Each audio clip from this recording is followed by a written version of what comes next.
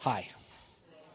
I am Joshua Dillon. As Leonore said, I am speaking tonight, and I volunteer to help. Actually, I knew what she said. It just seemed fun to raise my hand right then, especially because I was standing next to Paul Keene, and if you know him, me raising my hand is about as tall as he is.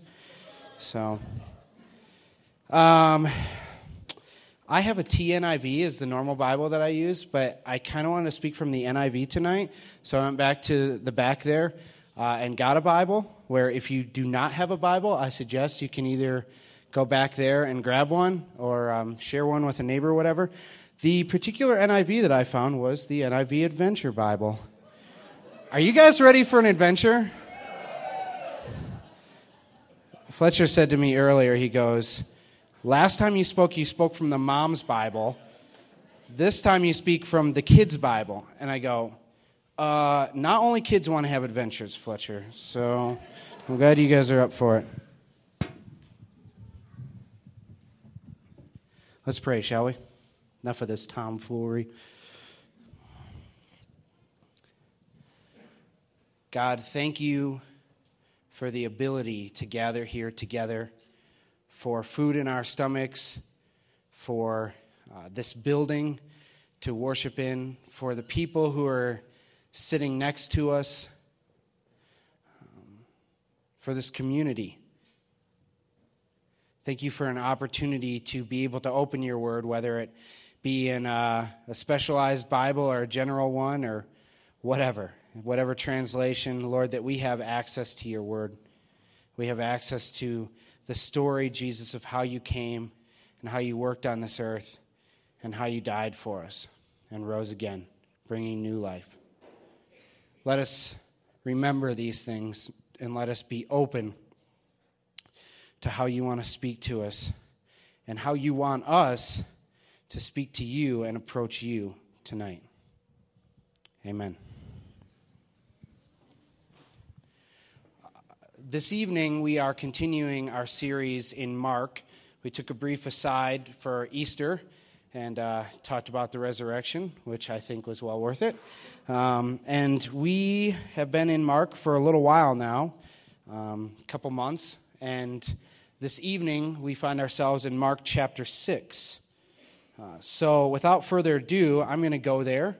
If you would go there with me, Mark's the second book of the New Testament. And read some verses.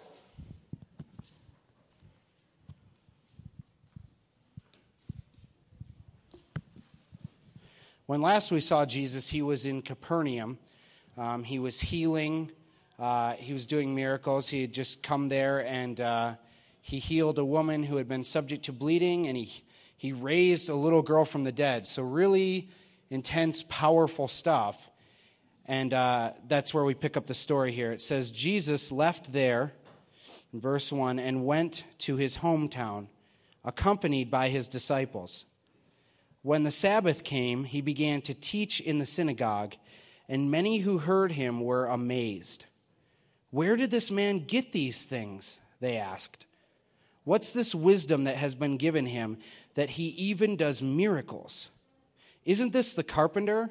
Isn't this Mary's son and the brother of James, Joseph, Judas, and Simon? Aren't his sisters here with us? And they took offense at him. Jesus said to them, only in his hometown, among his relatives, and in his own house is a prophet without honor. And he could not do any miracles there, except lay his hands on a few sick people and heal them. And he was amazed at their lack of faith.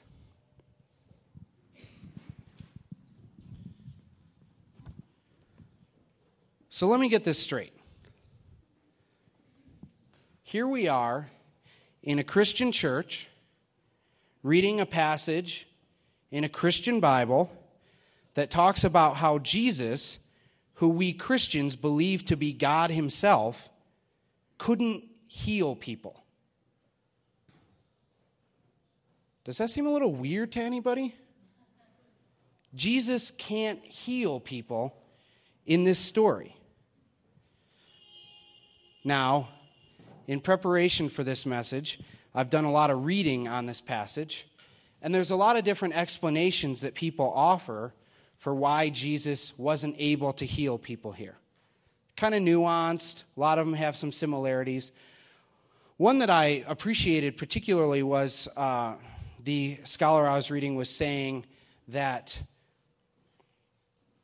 Jesus wasn't able to heal people because the people didn't believe in him and were offended by him, and so they didn't come to him. They didn't bring their people to him in order to be healed. You know, normally when we see Jesus doing healing, like we saw in Capernaum and many other places in the Bible, there's crowds trying to listen to him, trying to get close to him.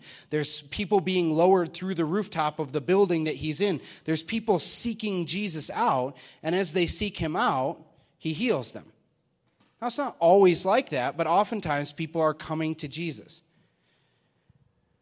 And while I think that's a valuable explanation and certainly could be a part of the situation here, the tricky thing is that when we look at this text, when we look at this passage in the original Greek, we see that it makes things a little bit more complicated for us. We see that it literally says that Jesus does not have the power to work miracles.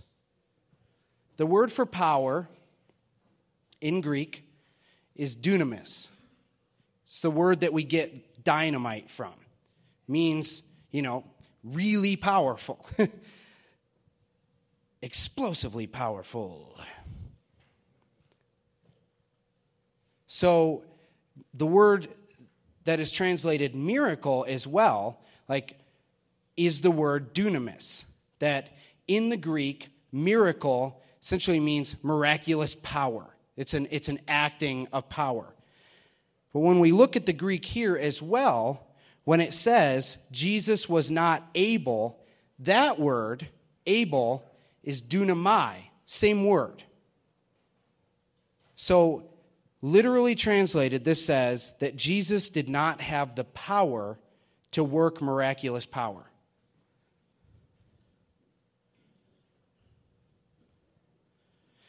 It's funny. Has anybody ever heard the kind of atheist argument for the impossibility of all-powerful God? The question is, can God make a stone so heavy that he can't move? You guys heard that? I read a comic the other day. Tim Dunbar, if any of you guys know Tim, sent me a comic the other day. I forget the name of it. It's got a couple dinosaurs. Does anybody know the name of that comic? What's that? No, it's not BC. It's these dinosaurs that are always doing the exact same thing, but they're talking. Anyways, beside the point. The one dinosaur says to God that question, God, can you make a stone so heavy that you can't move it? And God says, yeah, boom, done. There's a rock there in the comic. And the dinosaur says, whoa, how can you do that? Doesn't that prove that you're not all-powerful? Move the stone, but you can't. And God's like, no, I just decided that I'd make myself even more powerful. I'm all ripped now. You should see my biceps.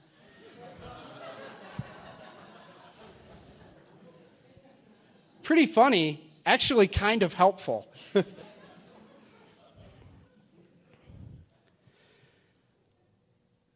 What's funny is that we don't really need that question for atheists to ask us that question in order to confound us, because here in the Bible that we believe, the Adventure Bible, that we believe that teaches us that God is all-powerful, we have a similar conundrum. Here Jesus is, God himself, and he is unable, he doesn't have the power to work miracles among these people. What do we make of that? How do we get to the bottom of that? How do we make sense of that?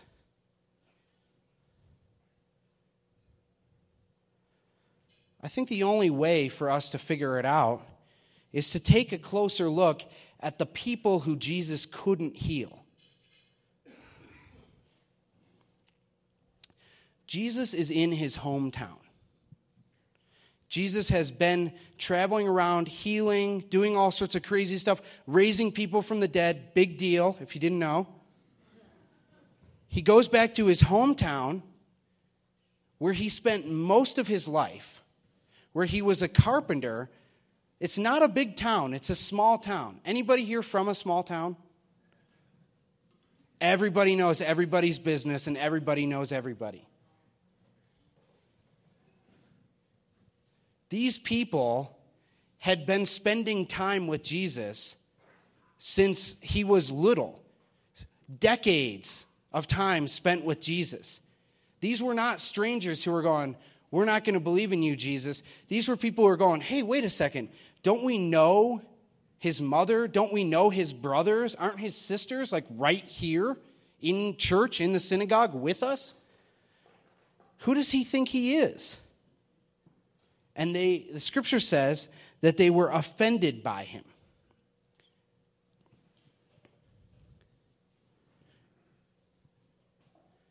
There's lots of reasons why they could have been offended by Jesus.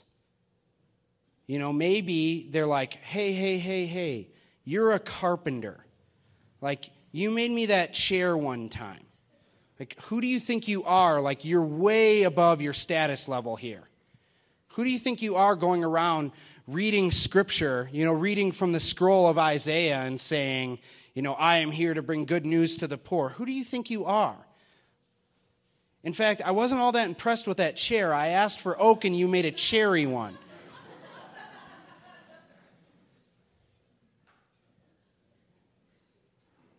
I mean, think of a situation like, I got a buddy I grew up with, name of Mike Douglas, not the actor.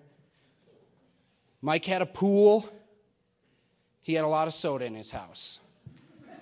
We pretty much used Mike when we were kids. Hey, Mike, can we come over to your house and swim? He knew it. What if Mike Douglas showed up right here and was like, I shall heal you, Somebody I've known, somebody I spent time with, somebody, oh, that would be awkward. I was very familiar with. This was someone I knew. Think about that. You guys have all got people from your past that if they showed up and started, making claims to be very powerful, even if you'd heard that they'd proved it, you'd be like, I don't know, man. Mike, your ears might be too big to be as powerful as you're saying you are. You got to know, Mike, he had big ears. Mike, if you listen to this, I love you. I would try to accept you. So these people were like taken aback, were offended by Jesus in their midst. This person that they knew coming amongst them and saying, I can heal. Even though they heard of the stuff that had happened over in Capernaum, even though they heard that he was going around teaching, preaching, healing, casting out demons, no, not possible. Who is this guy? Who does he think he is? Even if he can do this stuff, who does he think he is? Because they knew so much about him, they were offended by him, and they refused to trust in him.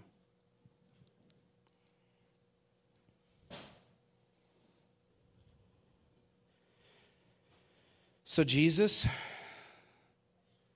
is amazed at their lack of faith. Like, they are so faithless that he is actually like, Jesus who can tell what people are talking about when they're talking behind his back, who can know what people are thinking, who can do all these crazy things. He is like surprised. He's taken aback, amazed at their lack of faith. Heals a couple people and he moves on.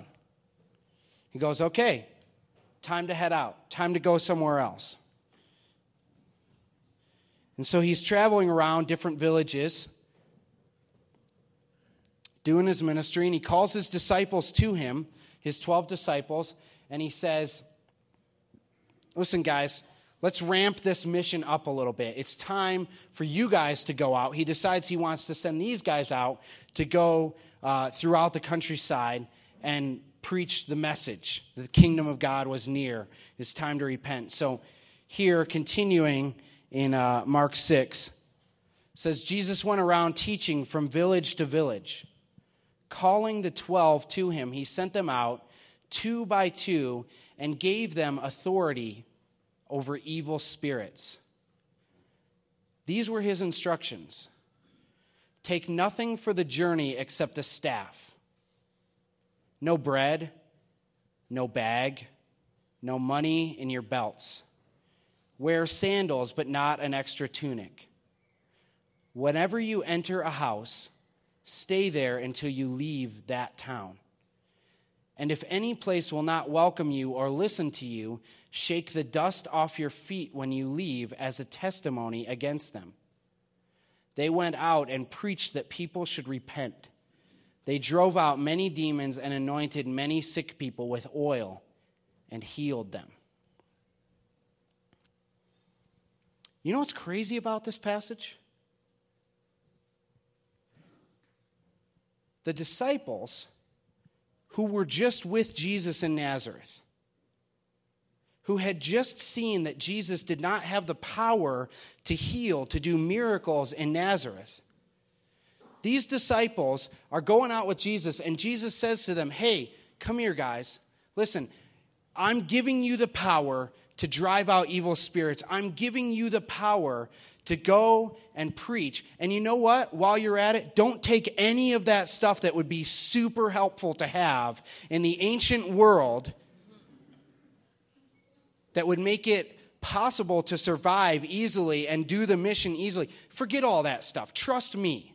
Trust in me. I'll provide what you need. They were just with Jesus where he didn't have power. There is no recording.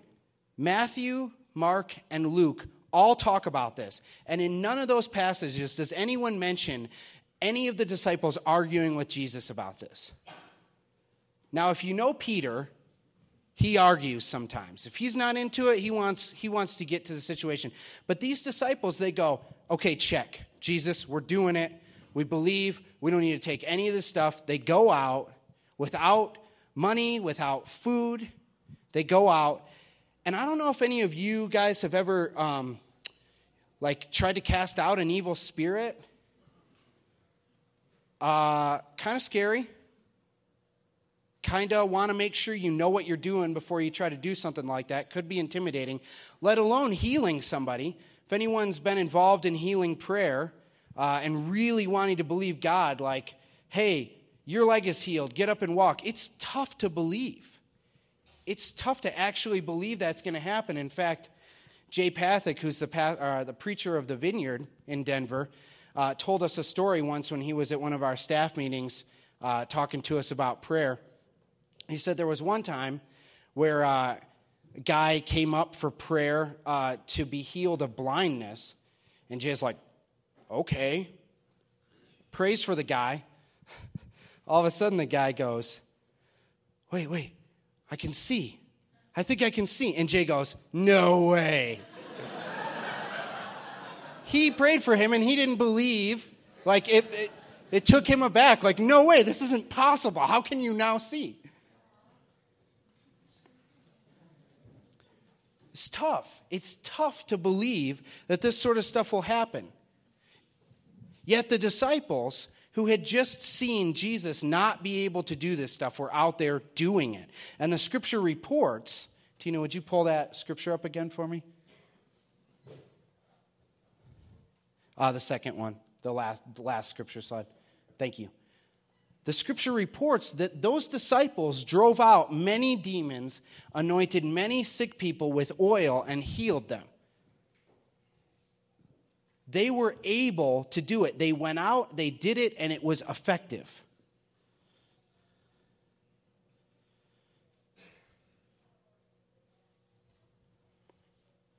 And here's the thing about it, too. The disciples only partially know who Jesus is as well. The people in Jesus' hometown, Nazareth, they knew a lot about Jesus. They didn't know all there was to know about Jesus, as if that's possible. The disciples only partially know who Jesus is as well, right? You know, some people at this time, Jesus had not yet died on the cross for our sins. He had not yet been resurrected. He had not yet ascended into heaven, proved himself to be God. The disciples are like, man, we don't know who this guy is, but something's going on. Something that we want to trust in. Some people are saying that this is Elijah reincarnated. Later on, some people even say it's John the Baptist's spirit come back. Some people are saying he's a prophet. Some people are saying he's a political deliverer. They don't know all there is to know about Jesus. They only partially know the story. But they trust him. They go, okay, we'll do that. We're going to trust you that something can happen here. We're going to interact with you with belief, with faith. And they go out and amazing things happen. And it's not easy.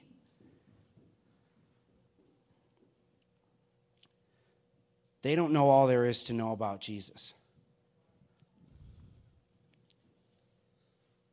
But somehow, it isn't about that. It's about them using what they know and trusting him. And in that, this happens. They preach. They're able to have the faith that God will provide all their needs. They don't need to worry about things. They don't need to store things up. They don't need to carry things on them. That if they seek first God's kingdom, all the things they need will be provided. You'll find that scripture as well in Matthew 6:33. But the people of Nazareth, they were so effective in their knowledge, yet unbelief, yet lack of trust in Jesus, that in a sense,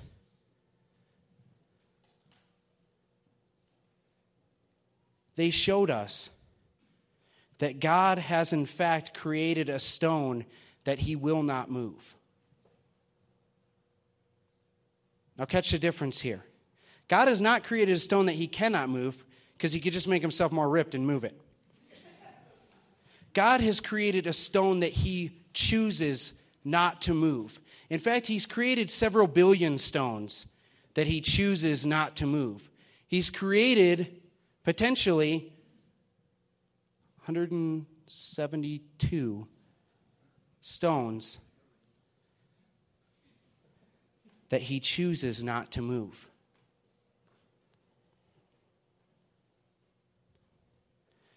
God has made humanity and chosen to interact with human beings in such a way that can make it impossible for him to work as he would desire to work. Because in our lack of trust, in our lack of faith, we can say no to God. We can put up a wall to God.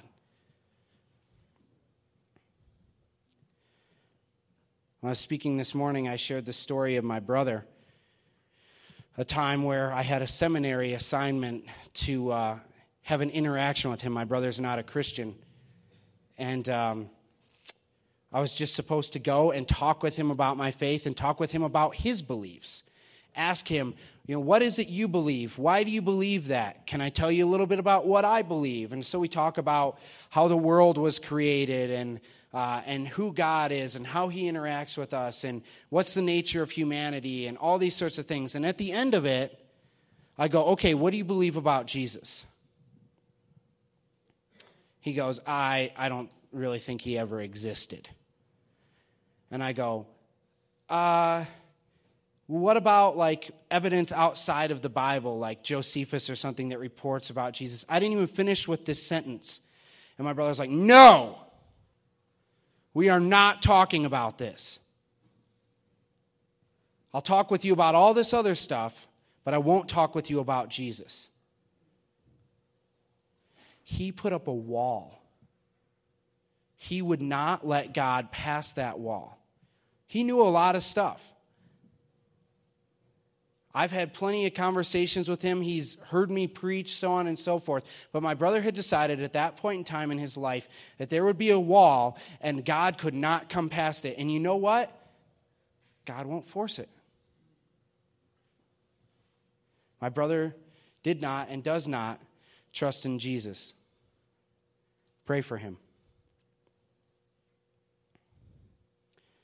The fact of the matter is, our knowledge about who God is, about who Jesus Christ is, provides us with some opportunities. The more you know about Jesus, the more time you've spent with him, perhaps decades of your life, perhaps constant time, the more you know about Jesus and have interacted with him, the more opportunity you have to trust in him. The more the disciples walked with Jesus, the more opportunity they had to trust in him. Can you think about it? When Jesus was crucified, when he was taken, when he was arrested, all the disciples ran away. All of them. Some of them naked. Weird. When he was resurrected and when he ascended,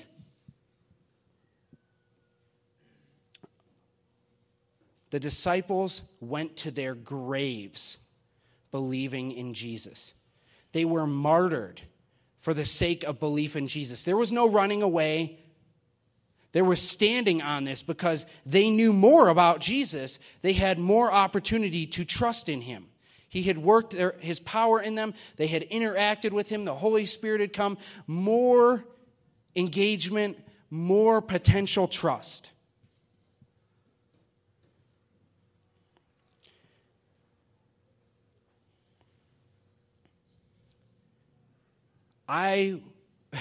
If you talked to me 10 years ago and asked me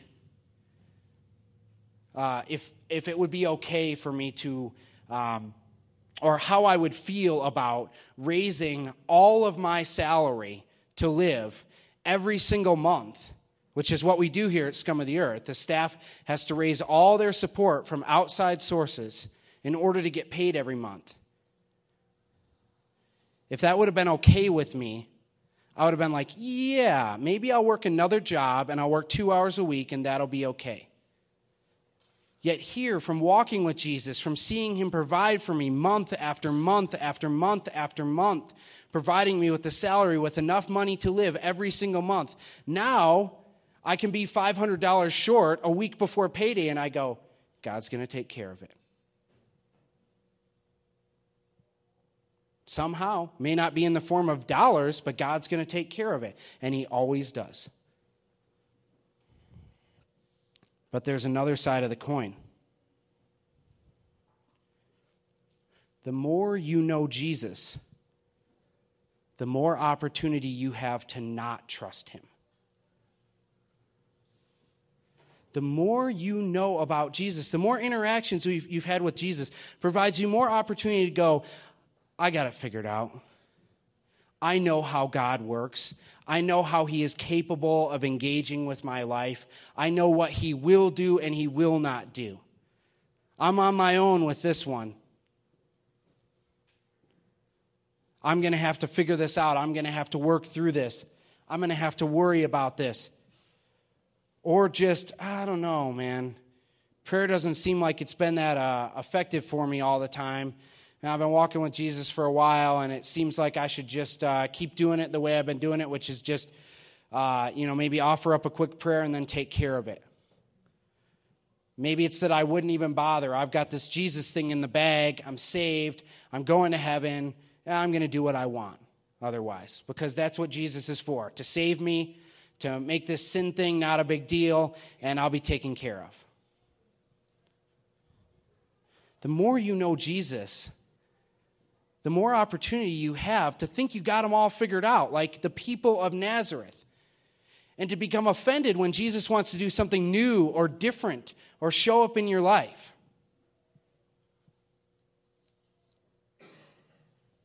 He's trying to. He wants to. I don't know everybody's story. I don't know all the answers. I don't know what you're going through.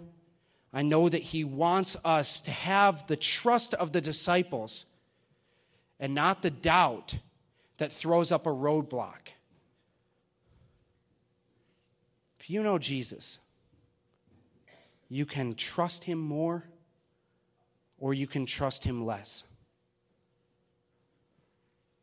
Ask yourself, right here, right now, where you're at, what's it going to be?